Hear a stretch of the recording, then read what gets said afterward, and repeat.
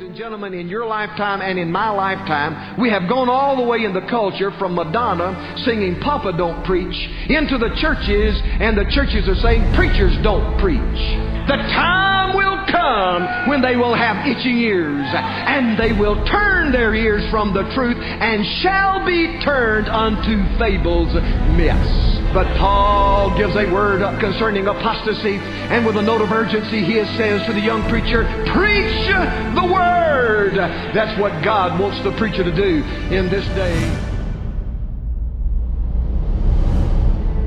Servants of Saul and said, I saw the son of Jesse coming to Nob, to Ahimelech, the son of Ahitub, and he inquired of the Lord for him, and gave him victuals, and gave him the sword of Goliath the Philistine. Then the king sent to call Ahimelech the priest, the son of Ahitub, and all his father's house, the priests that were in Nob, and they came all of them to the king. And Saul said, Hear now, thou son of Ahitub. And he answered, Here I am, my lord. And Saul said unto him, Why have you conspired against me, thou and the son of Jesse, and that thou hast given him bread and a sword, and hast inquired of God for him, that he should rise against me to lie in wait as at this day? Then Ahimelech answered the king and said, Who is so faithful among all thy servants as David, which is the king's son-in-law, and goeth at thy bidding, and is honorable in thine house? Did I then begin to inquire of God for him? Be it far from me. Let not the king impute anything unto his servant, nor to all the house of my father. For thy servant knew nothing of all this, less or more. And the king said, Thou shalt surely die, Ahimelech, thou and all thy father's house. And the king said unto the footmen that stood about him, Turn and slay the priests of the Lord, because their hand also is with David, and because they knew when he fled and did not show it to me. But the servants of the king would not put forth their hand to fall upon the priests of the Lord. And the king said unto Doeg, Turn thou and fall upon the priest. And Doeg the Edomite turned, and he fell upon the priests, and slew on that day fourscore and 5 persons that did wear a linen ephod. And Nob, the city of the priest, smote he with the edge of the sword both men and women, children and sucklings, and oxen and asses and sheep with the edge of the sword. I want to stop reading right there, but I'll ask you to leave your Bible open, and we're going to look at several different texts that surround these verses that we've read this afternoon. I've been studying the life of Saul the last, 8 or 9 months. I preached to a series at our church, about 14 messages out of the life of Saul. What's amazing to me is that Saul is such a tragic figure. What potential, what possibilities were in store for him that day as just a young man, being obedient to his father, chasing those donkeys, trying to find the animals for his dad, just being an obedient son. And in the middle of those things, he ran into one of the greatest destinies anybody could ever have. God chose him to be the first king of Israel, anointed by Samuel, presented to the people, and really he started out well, not long doing good, but he did start out good. There was a time when Saul had a semblance of a relationship with God. There was a time when he had some type of spirituality about him, at least some type of humility about him at the very least, because Samuel at one point said to Saul that he used to be little in his own eyes. But the trajectory that Saul is on as we come to this chapter is not a good one. Just when we thought that he could not sink any lower, he proves us wrong. And this is certainly a sad chapter in Saul's life and even in the Word of God. 85 of God's anointed priests are murdered in cold blood at the order of an insane, jealous king. This is not the Saul that is the humble servant. This is not the Saul that is winning battles and leading men into battle with victories. This is a man that has been plagued with insanity, plagued with demons, plagued with all kind of things, all because of David and his jealousy for David. To get the context, you got to go back to chapter number 21. Let me just sum it up for you. David is on the run from Saul. Chapter 21 tells us about his initial movements when he left the house of Saul. He was married to Saul's daughter, and he fled for his life, and he comes to the house of God. That's the first place he comes, is to the priest's place. Well, that's not a bad place to go when you're in trouble, amen.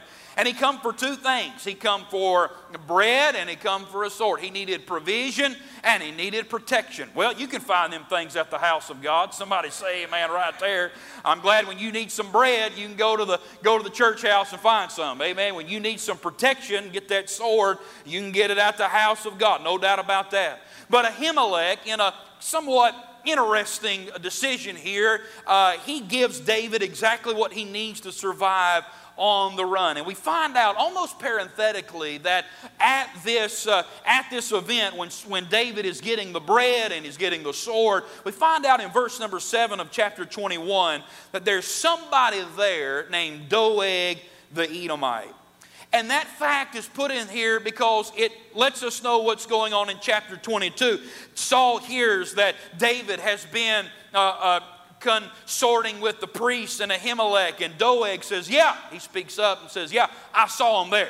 I know he's there, and I know he's been talking to Ahimelech, the son of Ahitub. Doeg is a spy in the midst, if you will. Well, David moves to Gath, and then he moves to the cave in Adullam there, and he gathers men. These mighty men are coming to him. He finds his way to Moab to drop off mom and dad. And that was a good place. Mom and dad had some family. You remember David had a great-grandmother that was a Moabitess. And so he had some family there in Moab, I guess. And he dropped off mom and dad. And under the direction of a man of God, he finds his way to the wilderness of Judah. And they settle in the forest of Hereth, the Bible says. And that's where I want to pick up the story this afternoon.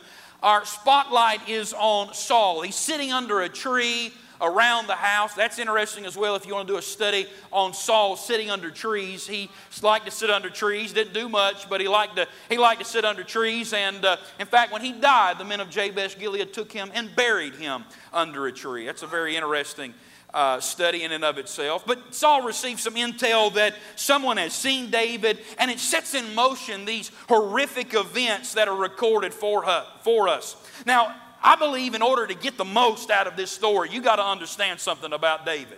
That Saul was doing good until David come on the scene. Saul was doing all right. He thought he was all right, and he didn't think things were that bad until David came on the scene. And when David started getting that praise and David started getting that worship, that stirred up Saul, and he eyed David from that day forward, the Bible says. And, that's a picture of an epic struggle that we see in our own life. Saul is that old rejected king. He is that first king. He is that fleshly king. And one day, here comes a new king into the kingdom. And he's everything that Saul is not. Listen, David has a heart for God. Saul doesn't. David wants to please God. Saul doesn't. David wants to worship God. And Saul doesn't. David wants to fight for God. And Saul does not. And we see a battle going on. And what we have is we got two kings living inside of one kingdom. I don't know about you, that sounds a little familiar to me. When I got saved, I got two kings living inside of one kingdom. There's that old king, there's that fleshly king, there's that rejected king. But I'm glad when I got born again, I'm glad David come in on the inside. He's anointed of God. He is that sanctified one. Amen. Anointed by God. That's what the word Christ means. It means anointed. He is that sent one. You can go back to chapter 17. David was sent by the Father with bread for his brethren. Amen. If that ain't a picture of the Lord Jesus Christ, I don't know what is. Amen. Aren't you glad Jesus came and he brought the bread of life? Thank God for it. He is that scorned one. You remember when David came? The Bible says that his brethren scorned him and that they mocked him and ridiculed him. He was mocked by the very people that he came to help. My soul, our Bible tells us that Jesus, he came unto his own, and his own received him not. He's the sanctified one. He's the sent one. He's the scorned one. David was that saving one. Amen. He was the one when nobody else would, and really when nobody else could. David's the one that went down in the valley, and in the name of God Almighty Jehovah, he mowed down the enemy of Israel. Amen. Aren't you glad the Lord Jesus Christ went down into your valley and he took care of that enemy that you could not conquer and you could not defeat? I'm thankful that we have a Savior. One man One man wrought the victory for an entire group of people. Amen. One man saved an entire nation. Amen. That's exactly what Jesus did. Hallelujah. It only took one. It only took one to save us all. Amen. Thank God for David. But if David is a picture of Jesus, well, then Saul not only is a picture of that flesh and that old man, but I believe in our text this afternoon, that would make Saul a picture of the Antichrist, or even Satan himself. Because Satan is always trying to oppose the lordship and the kingdom of Christ. You see, at this point, Saul knows, and I could take you to Scripture in here, I won't for sake of time, but at this point, Saul knows that David is going to be king. Everybody knows it. Even the heathen Philistines in Gath know it, that David is going to be king. And yet Saul opposes the anointing, opposes the lordship, opposes the kingdom of Christ. And can I tell you, if that's not a picture of Satan himself, I don't know what is. Satan wants to exalt himself. He will be exalted. He wants worship. He wants praise. He is insanely enraged, insanely jealous against the Lord and His Christ. And that's exactly what I see in this text. I see a picture of the devil. And that's what I want to preach on just for a minute. I'm going to preach on the devil's in the details. Because that's exactly what we see in the details of this story. We see a picture of none other than Satan himself. And we are, of course, living in a time where Satan is the little g god of this world. He's on the loose. He has freedom that has been loaned to him. He is reigning over his domain, and he is doing it for a time. Of course, all this will swell up in the tribulation period when he will be given abnormally abundance of liberty, and it will be a time where his reign will swell up just for a time. But let me go ahead and give you the end here at the beginning. That I want you to know something, that his kingdom will never conquer God's kingdom, but rather God will use him to bring about a righteous kingdom on this earth. Amen. One day, don't get too excited about it, but one day the kingdoms of this world will become the kingdoms of our Lord and His Christ. Amen and amen for it. Let me show you how I see the devil in this text, and then I'll sit down. See, the devil's in the details. Number one, Satan attacks God's abilities. Satan attacks God's abilities. You know, one thing about the devil is he is a slanderer. That's what the word devil means. It means accuser. He is a slanderer. And ever since that day he was cast out, he has been slandering the Lord Jesus Christ. In fact, it's really a two-way street of slander. First of all, Satan, of course, we know this, he likes to accuse us to God. And the Bible tells us that he does that. But not only does he do that, but Satan also likes to accuse God to us. Satan will stop at nothing to slander God to people. He wants to throw and sling mud on the very character and the very reputation of God Almighty. And I see that in this text. There's something going on. David, he's just got a little ragtag group of people. He's just in a cave. He don't have a kingdom. He don't have anything. He's just a man with an anointing from God. But in verse 2, the Bible tells they came. I mean, here they come. Those in distress, in debt, and discontented. Somebody said that sounds like a Baptist church. I say amen. They gather themselves unto them. I don't know if David's sending out invitations. I don't know. I don't know how this is working, but I kind of think that he is. Don't hold me to that, but you can read in the Psalms where David was in the cave and he's saying stuff like this, oh, magnify the Lord with me. The men of Israel start hearing about, hey, there's another, oh, David, he's in a cave somewhere worshiping God. There's victory with him. Everywhere he goes, he has the touch of God on him. And they're leaving Saul and they're headed toward David. By the way, that's the best move you'll ever make. Amen. But if you think Satan's going to sit there and let you do it quietly, you're crazy. Oh, he hates it, and he will stop at nothing to slander the character and the reputation and even what God can do, the abilities of God. And I see that in verse number 7. Saul looks about his servants, and he said to them that stood by him, hear now, you Benjamites. Will the son of Jesse give every one of you fields and vineyards and make you all captains of thousands and captains of hundreds? That all of you have conspired against me, and there is none that showeth me that my son hath made a league with the son of Jesse. And there is none of you that is sorry for me, or showeth unto me that my son hath stirred up my servant against me to lie in wait as at this day. Saul begins to look at those servants that are standing by and said, what, are you going to go join them too? You think he can take care of you? You think he's going to give you a job? You think he's going to give you some land? You think he can do anything for you? What can David do for you that I can't do for you? Nobody feels sorry. Nobody loves me. You just want to go over and be. Listen, if that don't sound like the devil, I don't know what does.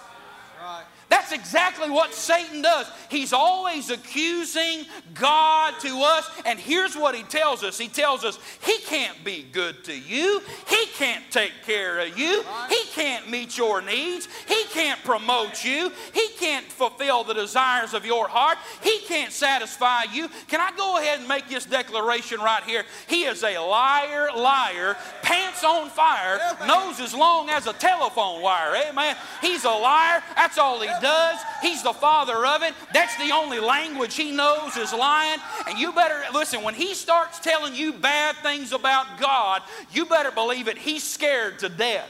Because he knows the glory of God. He knows how good God is. Hey, he knows how God takes care of his servants. He knows how God provides for his people. And he does not want you go to. Can I just say this? Listen, God is a good God. Amen. David has been good to this one right here. He's met every need. He's took care of every problem I got. He's answered my prayer. Every good thing in my life that I have has come from the gracious hand of a merciful God. But if you don't watch it, Satan will come by your pew and he'll start whispering things in your ear about God. Satan likes to distort the situation and make it look like he's the victim and God is the monster. You see that Saul doing that in this text? He said, none of you feel sorry for me. Well, bless your heart. What do you mean feel sorry for you? David isn't hunting you. You're the one hunting David. You're not the victim. You're the criminal. And I tell you, if you don't watch out, Satan will twist this thing in your mind and he'll pull this thing around and he'll start making you think that God is the bad guy. But can I tell you, God is nothing but good. He hasn't been anything but good. He will never be anything but good. God is good not because of what he does, but God is good because of who he is. If God ceased to be good, the stars would fall out of the sky. If God ceased to be good, listen, planets would run into one another. If God ceased to be good, we'd all be in hell right now. God is a good God. David can take care of you better than Saul ever could. Amen. Amen. Satan's lie has been and is and will always be this. And listen real close. Satan's lie is that if we fully trust God and fully obey God and fully submit and surrender our life to him, that we will be miserable. That's why most people never submit their life to God. Because they have believed the lie that if they do that, if they obey God, if they trust God, if they go with God, that they'll be miserable. They'll go without. They won't have as much. But can I tell you, Satan is a liar. He causes us to doubt the promises of God, the protection of God, the power of God. And he tries to paint God as some kind of cosmic monster that's only out to hurt us. Brother Fleur gave me a book a couple months ago. I encourage everybody to get a great book, T.S. Rendell, In God's School. He's got that in his bookstore there. You order it off Victory Baptist Church. Get that. And in every chapter, it's got a little poem, something like that. And I'm not much into poems and poetry and all that, but I read this, and this one got a hold of my heart. And I'm going to read it to you. It's called Believe Good Things of God. It said, when in the storm it seems to thee that he who rules the raging sea is sleeping, still with bended knee, believe good things of God. When thou hast sought in vain to find the silver thread of love entwined, with life's oft-tangled web resign, believe good things of God. And should he smite thee till thy heart is crushed beneath the bruising smart, still, while the bitter teardrops start, believe good things of God. 'Tis true thou canst not understand the dealings of the Father's hands, but trusting what his love has planned, believe good things of God. He loves thee, in that love confide, unchanging, faithful, true, and tried, and let now joy or grief betide, believe good things of God. This canst not raise thy thoughts too high, as spreads above the earth and sky, and so his thoughts, thy thoughts outvie. Believe good things of God.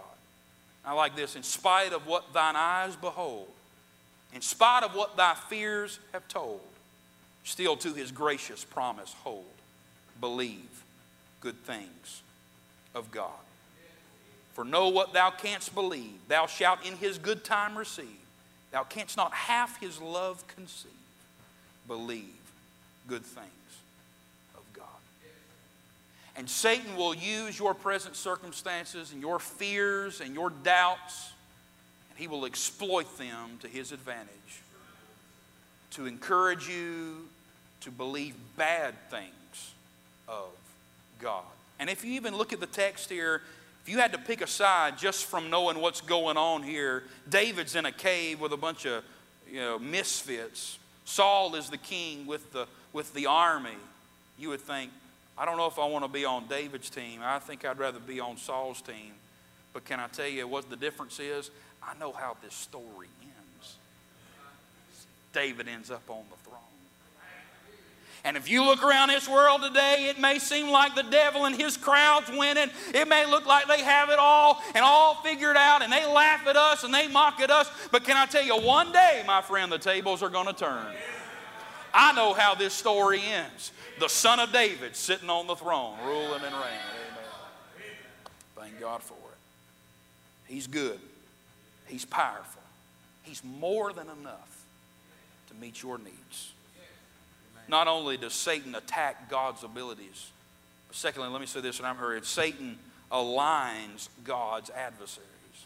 I'm going to hit this very quickly and move on, but I see another picture I see the devil in the details here. Satan aligns the adversaries of God. There's somebody in our story named Doeg. 7 times he's referred to, I believe it's 7 times, he's referred to as, 3 times, he's referred to as an Edomite. Edomite. Now there's no accident. The Bible tags him as an Edomite. That's to remind us that he is not a part of the people of God. The Edomites were the descendants of Esau, enemies of Israel. You remember they would not give aid to Israel in the wilderness as they journeyed from Egypt. But we find him in chapter 21, verse number 7. We find him in the place of the priests. What's he doing there? That's my question. And then why is he working for Saul? That would be another good question to ask.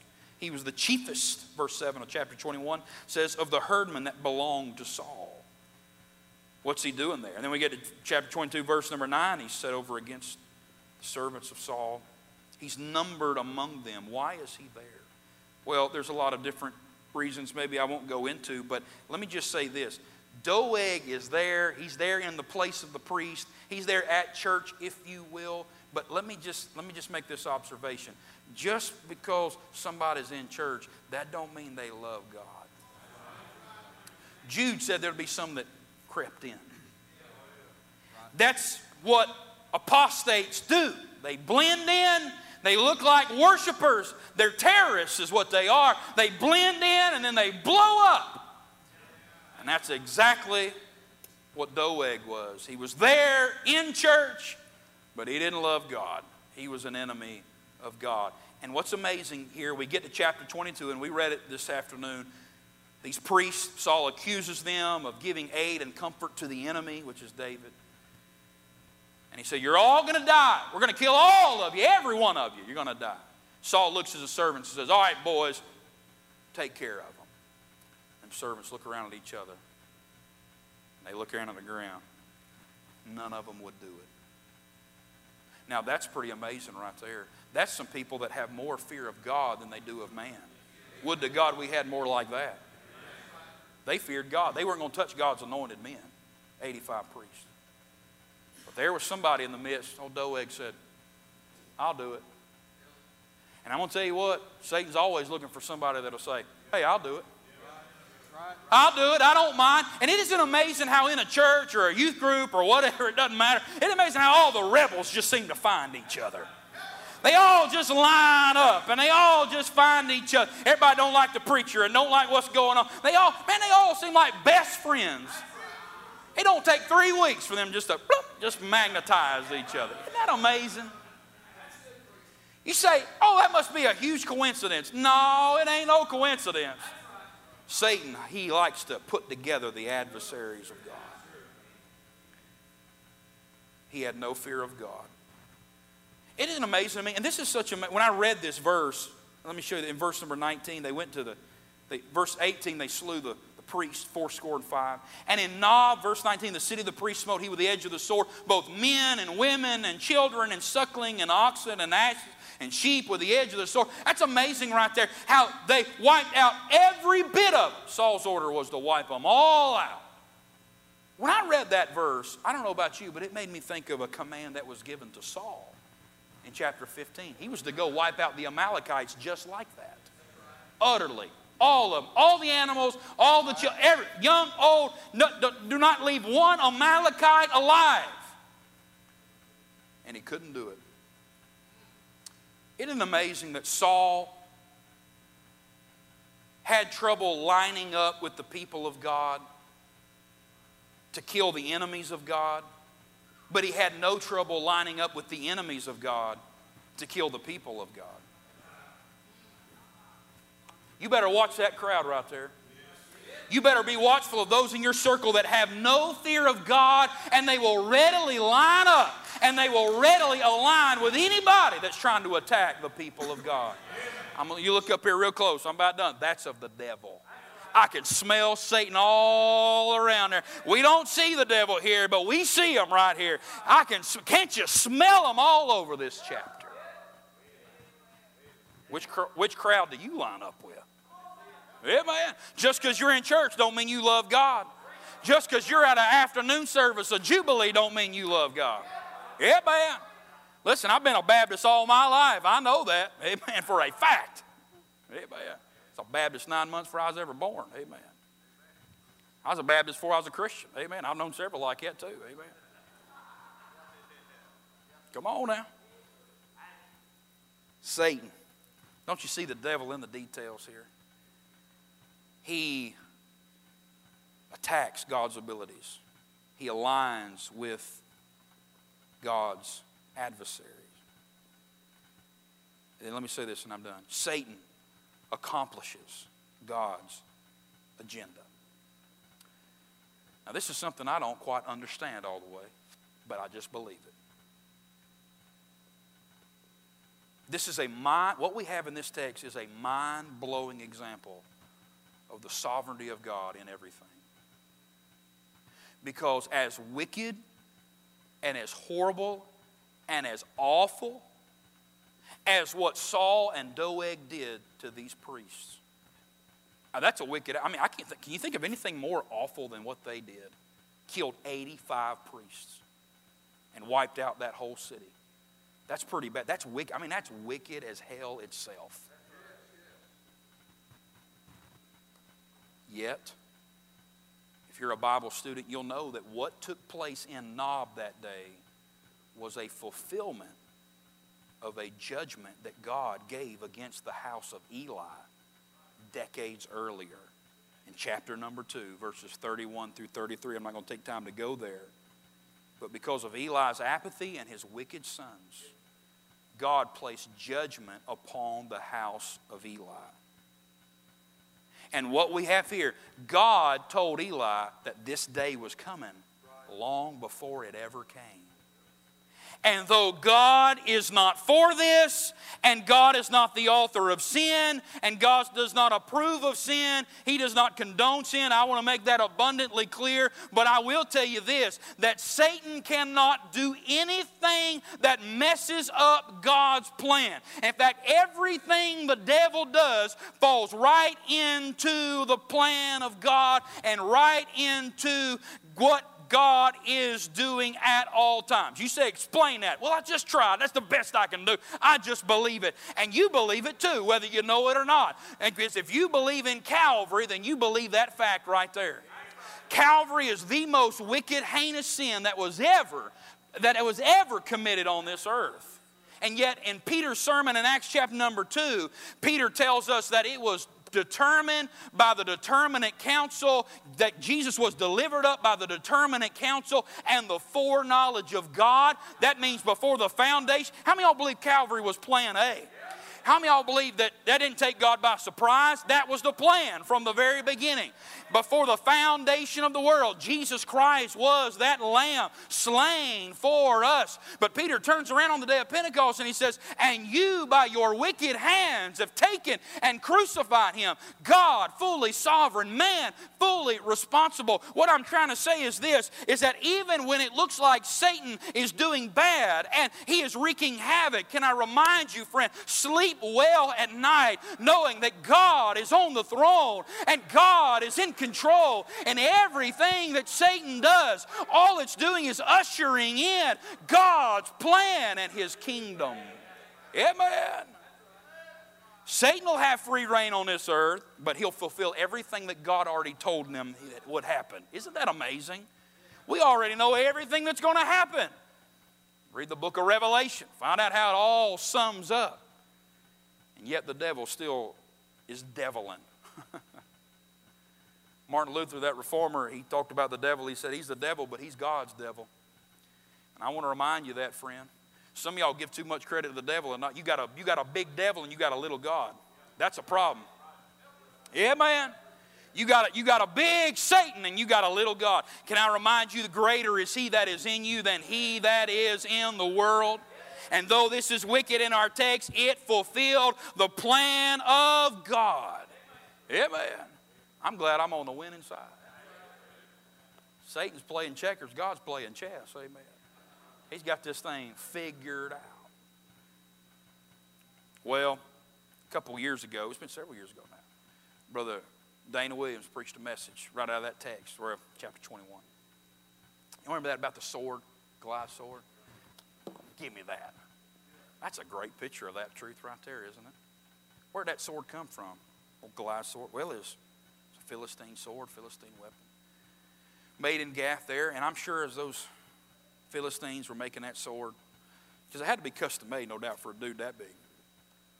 They're making that sword, and no doubt they're thinking, man, I wonder how many Israelites, old Goliath's going to kill with this thing. I wonder, we're going to have Saul's head cut off with this sword right here. Little did they know, a little shepherd boy named David was going to take out the very sword that they made and cut off the enemy's head with it.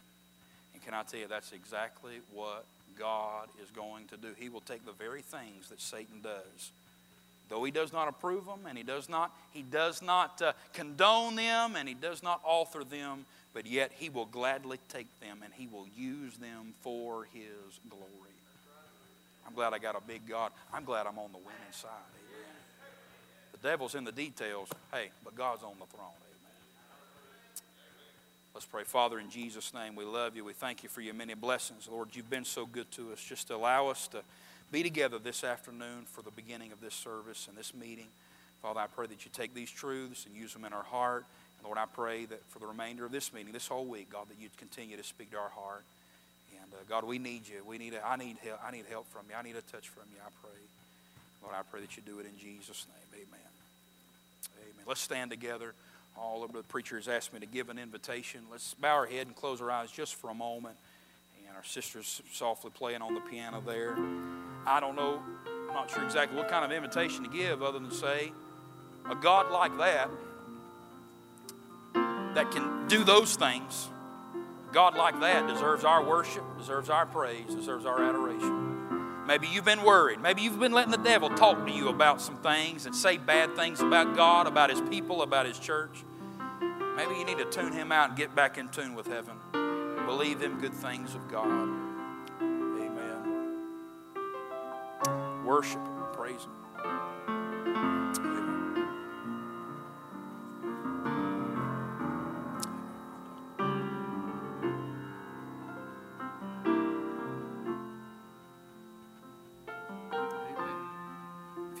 If you enjoyed that message, say amen. Amen. I appreciate the Word of God, don't you? And, we're not a Calvinist, but we have to believe God's sovereign if we believe the Bible. Isn't that right? We believe that before they ever came along. Amen. He's providential. He's all-knowing. If He wasn't all-knowing, He couldn't have wrote that book. Amen. He sees the beginning. He sees right now. He sees the end because He lives. God doesn't live in time. He doesn't live in the dimension. He lives in eternity. And so He lives in the past, the present, and the future. Amen. So He is in it all. So He